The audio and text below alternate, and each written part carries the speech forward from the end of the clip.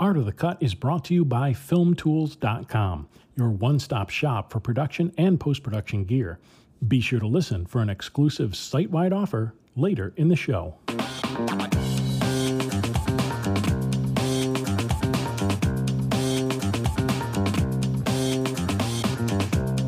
Hello and welcome to the Art of the Cut podcast. I'm Steve Hallfish. I'm a feature film editor and discuss the art and craft of film editing with my colleagues in film and TV. Today we're talking with Alan Baumgarten, ACE, who recently edited the Aaron Sorkin film The Trial of the Chicago 7. Alan was nominated for his first Ace Eddie in 1997. He won an Ace Eddie and an Emmy for Recount. He won an Ace Eddie and was nominated for an Oscar for American Hustle, and was nominated for 2 more Ace Eddies for his editing of Joy and Molly's Game. I interviewed him previously for his work on Molly's Game. The rest of his filmography includes Venom, The Cloverfield Paradox, Gangster Squad, and Zombieland, among dozens of others. Aaron was also an additional editor on Jojo Rabbit. Tell me a little bit about The Trial of Chicago 7 and how you got that gig. Sure. Well, I had worked previously with Aaron on Molly's Game, and it was a great experience collaborating with him on that film. So I was hoping we could do another project together. And then it took a little while, but 2018, word came that Aaron was going to be directing The Trial of Chicago 7. And due to timing and good fortune, it came my way, the opportunity to work on the film. But it fell apart in pre-production due to financing issues. So it got delayed a full year. But once I'd read the script and was hooked, I was going to stay available and make sure I could find a way to do it if and when it would come back to life, which we were all hoping would be the case. And then a year ago, it started production in October. That's one of those tricky things for editors, especially that are in demand or that worked with specific directors multiple times, is how do you work your schedule so that, when Aaron Sorkin calls, you're available? Well, it is tricky. Like you said, you just have to hope for the best and hope that it works out. And it doesn't always. You can't control it. I mean, there are certain things you can do, but as we know, things are shifting all the time. So it's a little risky to hold out for something that may or may not happen when you have perhaps a definite opportunity right in front of you. Once I knew that project was going to happen, I took a short-term job, stayed available, made sure if Aaron's movie came up, I would be able to move on to that. So you just have to trust your instincts. And obviously, when there's an opportunity to work with Aaron, and certainly on a film like The Trial of Chicago 7, which I found to be a fascinating and important subject, the kind of film I would love to work on, I just did everything I could to hope that it would work out. Yeah. One of the biggest challenges, it seemed to me from watching the film, would be structurally. The film jumps around in time a lot. Right. Is that something that's tricky, or do you just think, hey, it's a scene and I cut the scenes together and then eventually we need to worry about context later? It's a really good question. And Aaron's scripts are very specific. The dialogue is beautifully written, but also a lot of the structural framework is established and built into the script. He very carefully writes a lot of the cross-cutting beats and moments into the script.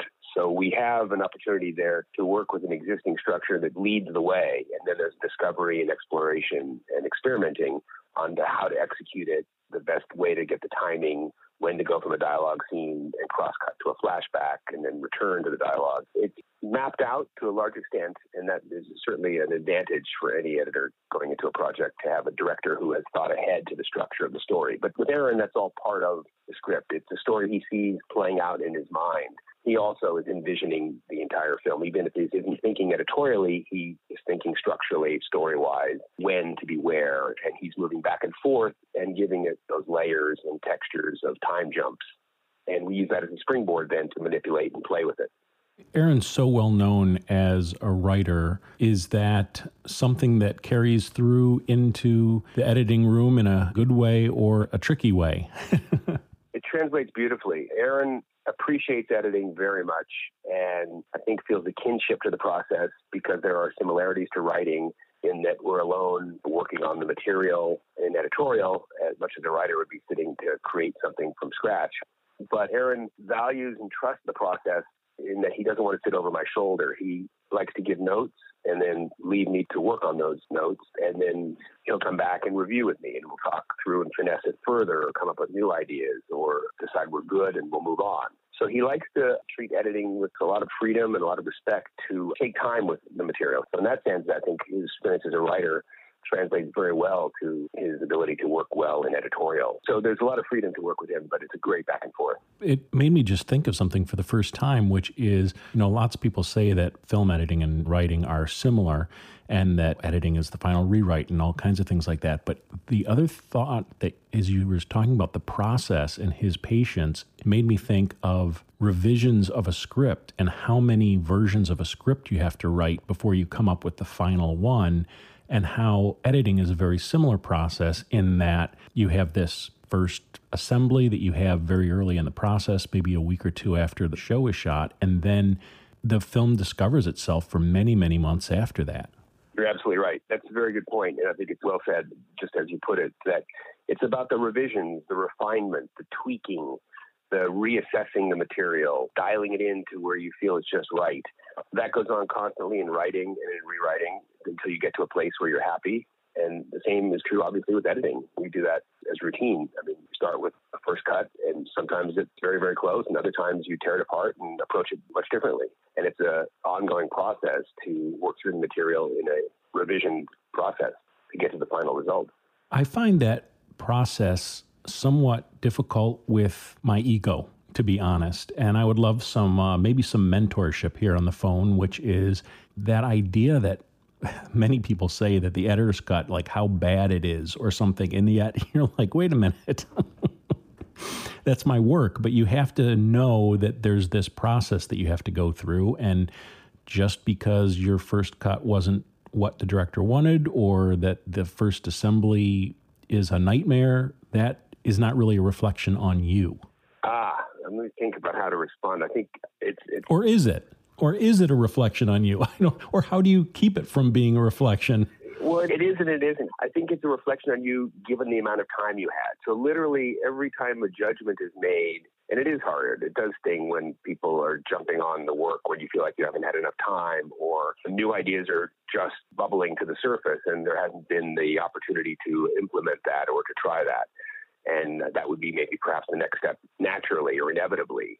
But judgments are made, I guess, at whatever point you're at. So that has to be kept in mind. And it's not a reflection necessarily on the skill, the talent, or the work that's ultimately going to be done. It's really just a matter of function of limited time generally. Judgments are made perhaps too soon. I think it needs to be understood that it's a gradual process and it takes time.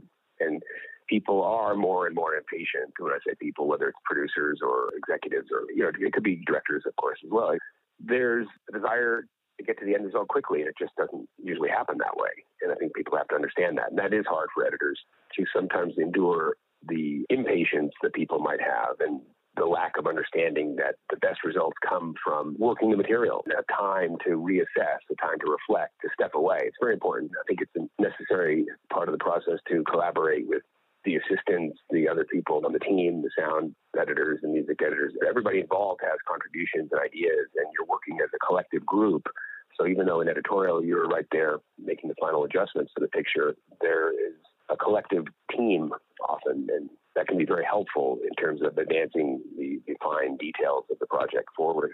With Aaron, he's I'm assuming, an incredibly busy man. And so other than notes, how much were you guys in the room together, and how much is he there, and how does he like to work? During the director's cut process, Aaron's very disciplined, and he likes to come in every day. He doesn't spend a long time there. He'll come and visit and give notes, review with myself and my first assistant, Christine Kim, who was promoted to additional editor at the end of the project.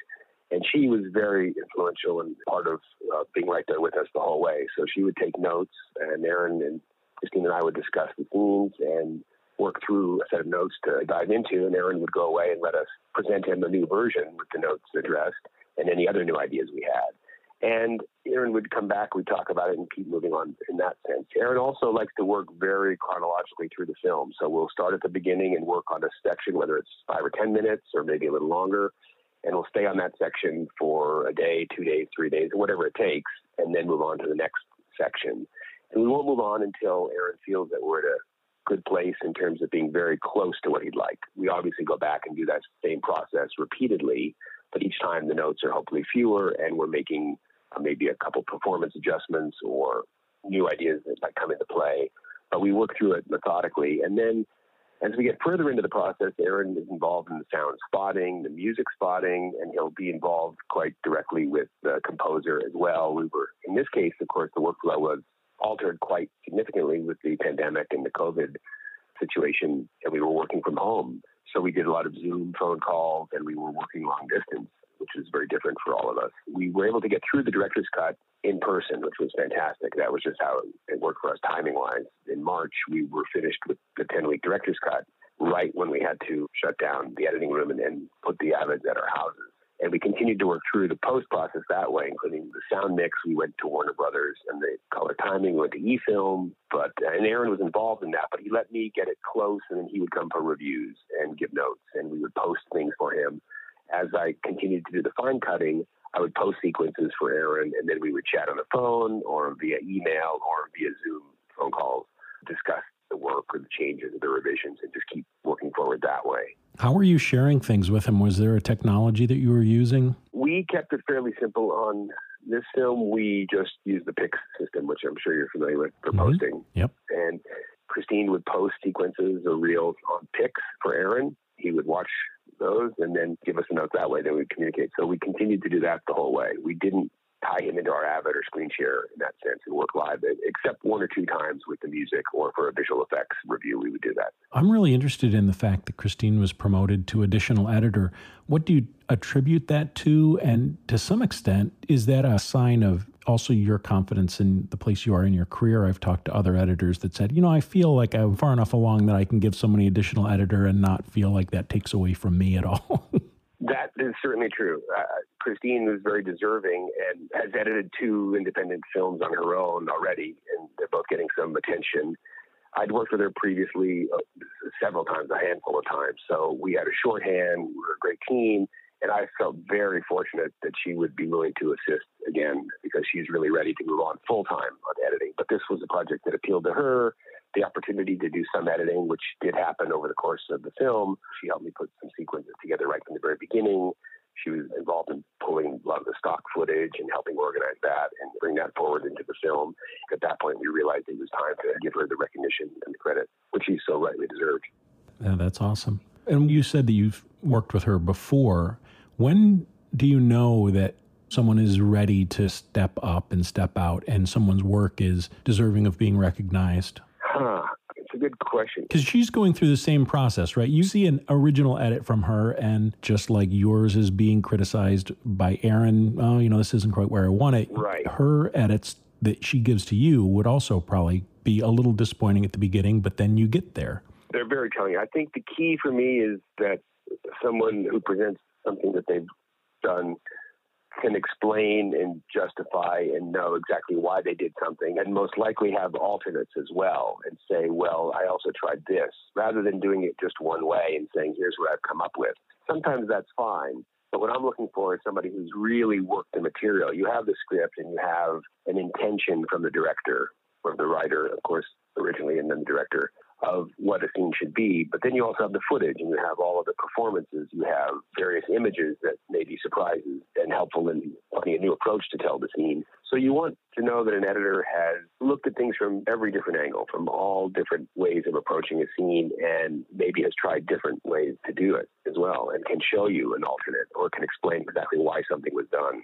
So it has to come from a place where I feel that there was a thoroughness, I guess is the best way to say it, and a complete understanding of all the material and a complete conviction as to why things are done a certain way as opposed to a different way, so that there can then be discussion as to what is perhaps going to be a way to improve what's there. So it's not just taking criticism or an opinion, but rather being part of that discussion, like understanding that there are still more things to be done or other things that could be tried. It's so interesting that your answer is so involved with the ability to communicate intent and purpose and reasoning and all that kind of stuff. I just talked to a film editing class last night on Zoom and was asked about that. And I said, yeah, communication skills are incredibly important for an editor. And it's not just about what you do in the timeline. It's got to be about how you're able to talk to your other collaborators. Explaining your thought process, I agree. Because a lot of it is instinctual and a lot of it is by feeling. Sometimes it is hard to explain. You just say it just seemed right or it felt right. And that's okay because that's how we all operate as well. On a first level, you just want to have the material speak to you or feel that this is emotionally the place you want to be and why you want to do it a certain way. But it's helpful to be able to communicate and explain the reasoning or the thinking behind that. Right. When you're working with a director and they say, to me, I think it's a joke almost of, is this the best take? You have to be able to say, oh, I chose this take because of this purpose. I thought it served this story purpose, and it was better than this other take because of this thing. That's great that you said that, Steve. You're obviously, as an experienced editor and so knowledgeable, talking to all the editors you speak with, that is so great. This came up the other day in discussion with some friends of mine. It's often the case, we laugh about that when somebody says, is that the best take? And I know at least two editors who jokingly, sometimes they actually say it. They obviously feel like saying it. No, I chose the worst take. And to me, that's not what they're asking you or implying. And it gets back to what you mentioned earlier about sensitivity of how do we handle that kind of thing. It feels like a critique. But so when people ask, is it the best take? I usually say, I think it is because of this. Just like you say, you explain why you chose it.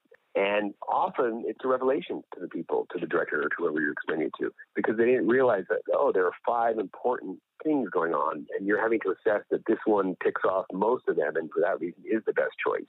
It can be very subjective as to what is the most important thing. Sometimes people lean too much on, technically is the best, and that usually isn't going to fly as the best reason to choose something. It depends on who the director is or what the project is. Sometimes technical perfection or excellence in a moment is the right thing. Another time, more likely, it's an emotional or an intangible reason that this overall feeling or identification of the moment that comes through in this other piece is why it makes it better. Does that make sense?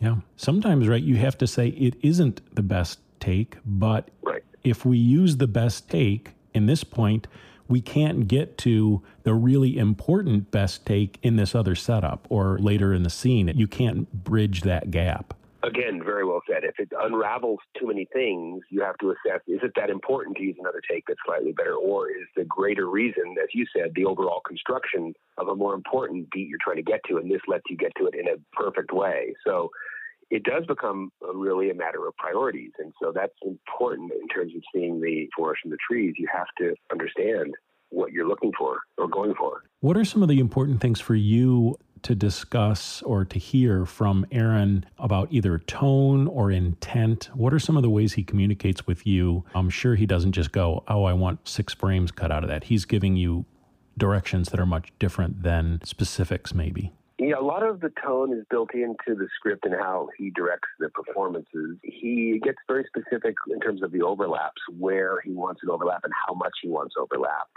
He'll also focus very much on inflection. If a line reading goes up or down in the wrong place and he wants it to be adjusted, that will be something we will look very carefully to finesse. So it tends to be those smaller bits on the performance rather than a big tone issue, because usually that's sorted out in the performance and he's written in an attitude or a tone he's going for. And we get that pretty close. It's, as I said, the overlaps, the inflections, and sometimes it just also comes down to pace. He's looking for a tone that comes through in terms of an energy and a more musical rhythm dialogue. Yeah, I think he's very well known for that rhythm and pacing in his dialogue. Is that something that really drives your visual pacing of a scene, is the performance pacing? I would say it is first and foremost element that drives everything is the rhythm and pacing of the dialogue, with a careful attention to when to back off and when to take pauses and when to let the reactions breathe, and making sure that certain key moments land and you let an actor finish a line and you let somebody else take it in. But in many cases, they are speaking on top of each other, as people do in real life, and letting that more chaotic, natural, organic flow of dialogue happen where everybody's speaking at once, or one person starts and somebody else finishes their sentence, including repeats, which he builds in as well very cleverly, so that if a line is obscured or overlapped, it is either restated or the question is asked in a following moment where you then understand the context of something that you might have missed. Interesting. We'll be back in a moment with more of my interview with Alan Baumgarten. Today's episode of the Art of the Cut podcast is brought to you by FilmTools.com. Since 1996, FilmTools has been Hollywood's one-stop shop for all things production and post. No matter your filmmaking needs, FilmTools has you covered when you need gear for your next shoot or edit. This week, Film Tools is offering Art of the Cut listeners 10% off thousands of products when shopping on filmtools.com. All you have to do is enter code AOTC10 at checkout. That's AOTC10 at checkout to get 10% off your purchase on filmtools.com. So whether you need a G-Tech hard drive or an Aries Sky panel, make sure to head over to filmtools.com and check out with discount code AOTC10 to get 10% off your next equipment purchase. And now back to my interview with Alan Baumgarten. Talk to me a little bit about intercutting stock footage with the production footage. Well, the opening sequence, the prologue of the film, has stock footage that was written into the script with the footage of Martin Luther King and Bobby Kennedy and the escalation of the Vietnam War and some of the newscaster footage. All of that was written in very carefully into this prologue that Aaron wrote in a way that conveyed the time and the place for this film. So we're establishing that, and we're also introducing our characters, which we shot in production, of course, with our actors, in terms of the more narrative, dialogue-based moments where we find out who each person is. So we had the stock footage going in to that area. We expanded it a little bit from what was in the script, but that was the only area that Aaron actually wrote stock footage into this film. As part of my research, I was pulling from some of the archival material just to have it on hand, because based on Molly's Game, I knew we might delve into stock footage eventually. And also for our own satisfaction and research, it was just good to have some of the real material at hand to study it and get a feel for what was really happening in the events. Not that we were going to mimic or copy them, because we had real footage where they staged riots, and Big Fade and Papa Michael and the entire crew did a great job of getting some very real, handheld, in-the-moment material. But on the side, we did have bins of stock footage that we were breaking down into different categories and groups just to have it on hand. And as we were proceeding through the cut and the edit, working with Aaron, I think it was maybe on our second pass in the riot, he said, let's consider trying some stock footage here and making it black and white. And I thought that was great, because we were really ready to do it and thinking we might want to do that ourselves. And we did some experimenting with how much, and we gradually settled on a fairly quick little burst style where we would go to black and white quickly to just give a little extra energy or an authenticity or a brushstroke, really, of the real moment interspersed with our footage in a way that was meant to be seamless, but because it was black and white, you knew we were going to a different level of footage. It wasn't our original material. We were very committed in Aaron's idea to make it all black and white. Some of it was black and white in its source, but other footage was color, and we went ahead and made it black and white. And we actually used stock footage in the total of 5 areas in the film. Got the opening sequence, of course, which has it. The first riot and the second riot both have stock footage. And the moment after the first riot, when things settle down, we actually leave the first riot with 3 black and white stock shots of the crowd dispersing and leaving the park. And then the police by the statue in Grant Park sort of chasing some of the last demonstrators away. And another shot of de-escalating. And then we settle into the following scene, which is the aftermath, where the park is showing protesters who have been wounded and are recovering, and some are being arrested and taken away, and the area is quite littered with the aftermath. We started that sequence with 5 shots from Medium Cool, the Haskell Wexler documentary, which we left in color. Those are the only stock shots we left in color, and those blended seamlessly. They're a little bit more grainy than our footage, but we also added grain to our footage. And I think we needed more time at the end of that first riot to just settle down before we got into the scene where our characters are talking about that they have to decide what to do next. They feel somewhat defeated, and they don't know if they're going to get to the convention. And Abby's saying they have to protest at the convention, and Tom is feeling like they're in real danger. Things are getting out of hand. So that sequence had the extra stock shots leading into our original footage, which matched perfectly of the protesters who were still feeling the effects of the tear gas and comforting each other and milling about. And then also the murder of Fred Hampton, we used some stills to illustrate very quickly, quick flashes of the bullet holes in the wall, the shot-up mattress, and Fred Hampton dead, and the police who were there at the scene standing around. They were very, very quick, but they conveyed in flashes while the phone is ringing and Tom and Bernadine are getting the news that something's happened. We flash back in a sense, but we're flashing forward to the audience before we're going to hear what happened. Did you ever see the movie Bobby, Emilio Estevez's film about Bobby Kennedy's assassination? I interviewed Richard Chew about that movie, and obviously it was a real event, Bobby Kennedy's assassination, and leading up to it and around it and the ambulance showing up and all that kind of stuff. They had footage of it, and they intercut footage, even though they had shot their own footage of the ambulance and all that stuff, they intercut stock footage into the actual production footage. I'm going to check that out. I'm glad you mentioned that and have a look at that now, because I did the same thing recently with The Unbearable Lightness of Being. A journalist that I spoke with said that he was reminded of that film, which also integrated stock footage with actual production material.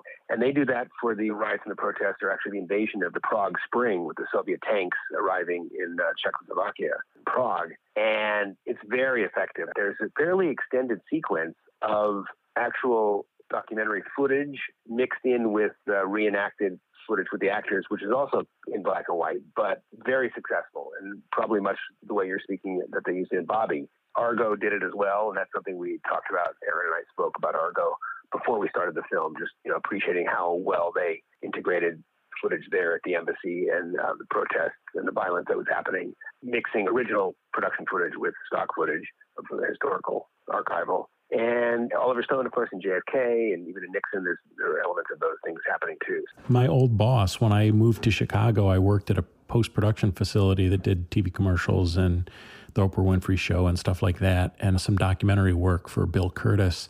And the guy that owned that post-production house, Del Hall, was one of the news cameramen that shot all that Chicago 7 footage. For the news or for the Haskell Lexington film? For ABC. And I mean, there's even a famous photo of him. He got beat by the police as a photojournalist. And it was funny, he went on, believe it or not, Del went on Antiques Roadshow because he went to the trial of the Chicago 7. And wow. He just went up to those guys and he got them to sign whatever the court document was that they gave to all the press. He's got that signed with all 7 guys' signatures on it. That's fantastic. Wow. That's powerful. Yeah, it's interesting. I love that. Anyhow, let's talk about storytelling. Editors use that term a lot. We all say that we're storytellers. In the nuts and bolts of watching dailies and putting together the first cut of a scene, how are you telling the story in a way that amplifies the story beyond what's in the script?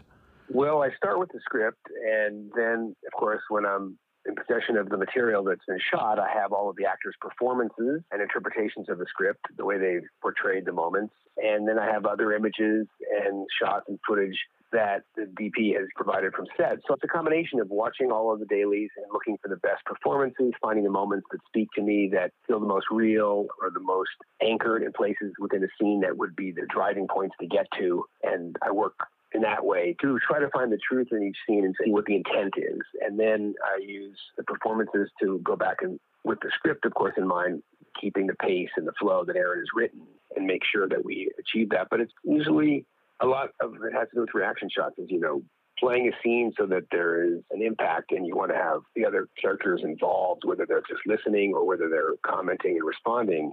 These scenes are not monologues. They're meant to be a lively engagement of an actual moment or scene that's happening in a room or in an office or outside. And you want to create the reality in the most dynamic and impactful way possible.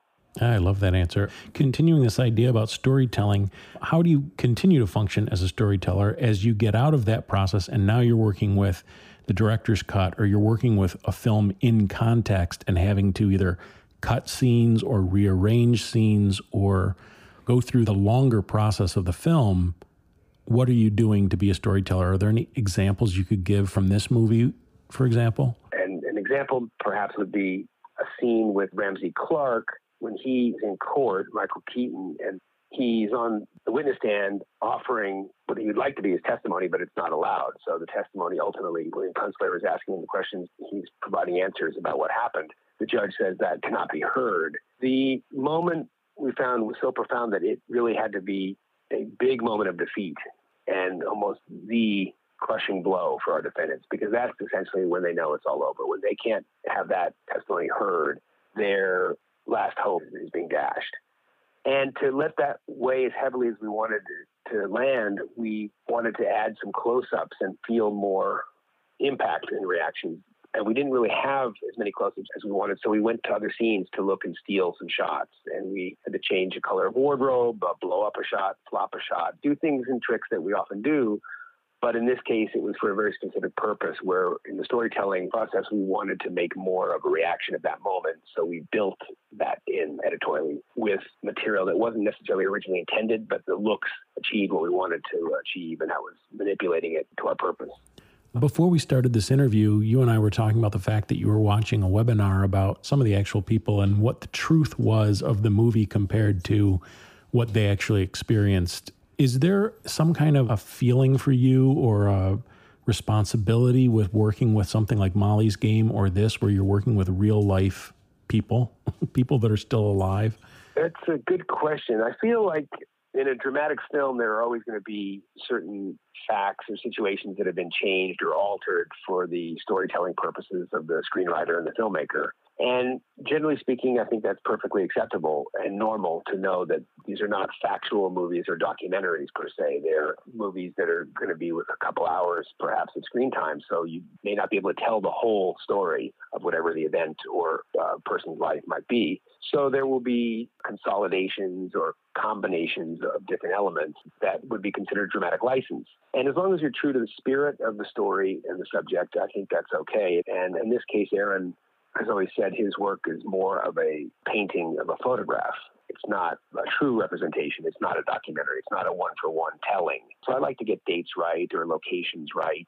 And maybe for clarity, I will refer to the original source material or just look it up online, what really happened or what's the truth here. And if I can adhere to it without straying from the momentum of the film or the purpose of what we're trying to achieve in our story, keep the facts accurate where I can. Did you do any prep about seeing either documentaries or reading books about the actual events? I did do a fair amount of research. I watched some of the previous films that have been done. There are other films. Chicago 10, the Brett Morgan film is very good. There are some books. I mentioned also Medium Cool, the Haskell Wexler film. There are some books about the trial. One that has some illustrations from Jules Pfeiffer. There's a great book, Conspiracy in the Streets. I read a book on more about 1968 in America, the period, to get a feel for that. And I also bought the transcript of the trial, the giant book of the conspiracy trial, actual court records, just to have it on file. I like to have some of that material at my fingertips in the editing room just to look up certain things like, what date was this contempt citation or how many citations of contempt were issued. Because it does come up. Sometimes there's a question that you might have. It's a fun part of the process for me, though, whatever the project is. This one was great. But others, I may just be listening to music or looking at some art or reading some other material that might help me. It's always fun to approach a film, gathering some information and kind of revving up to it. Another question about just the very nuts and bolts of approaching a scene when you get a fresh bin of dailies and you've got an empty timeline. Are you a selects guy? Do you just go to the clips? Do you watch dailies passively first time, or are you always actively watching and taking notes or doing something? What do you do when you get a fresh set of dailies in? My process changes a bit depending on the scene or the project. Ideally, I like to watch the footage, just watch the dailies and not even take notes. I usually have trouble holding myself back. I will make some notes, but sometimes I'll just watch all the footage and take it in and just experience all the material. Something that's really good or great will jump out at me and stick, and I'll know it when I go back and look for it again. But it depends on how much footage there is. So my next step would be either to take some notes or to usually start in and make selects. I will generally make selects of important moments in the scene, my favorite pieces, sometimes line readings, like 2 or 3. I don't go crazy and pull a lot of them, but I'll pull a couple favorites. I don't try to fine cut it right out of the gate by any means. I will cut it to get a good sense of it and have some of the best pieces in it, and then I'll go back and whittle it down or start to add more layers. I think I try to describe it possibly as a layered approach where I work through the scene and then I work through it again. And I really want to get it to a place that I'm happy with before I move on. I find it hard during production and during dailies because the footage is still coming in constantly, and I may need more time than I would possibly have to finish a scene. So I'll park it and move on and then come back to it. And I find that sometimes very helpful, though, to leave it and come back another day, more days later, actually, to come back to it. And sometimes I'll work more on the beginning of the scene or the end of the scene and try to figure out the transition. Also trying early on when I'm first approaching scenes to remember and maintain the sense that there's going to be a flow. Where is the story going? If I know the linkage of what's going to happen from one scene to the next, I think that's extremely important. To me, the exciting moments, and sometimes I like to do them early on, are the transitions in and out. sequences, so I'll know where the movie's going. Alan, thank you so much for a great interview. I really appreciate all your time today. It's always exciting talking to you, and you certainly have good questions and a thorough knowledge and appreciation, which is great as an editor yourself. So good talking to you, Steve. Thank you. Talk to you soon.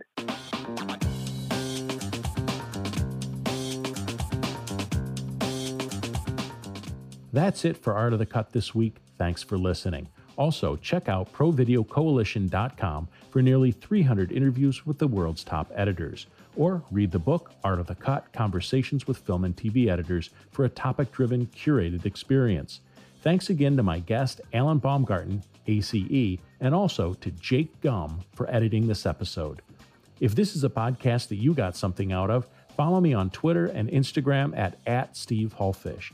I hope you subscribe to this podcast and give it a review, please. And finally, be sure to share them with a filmmaking or film-loving friend.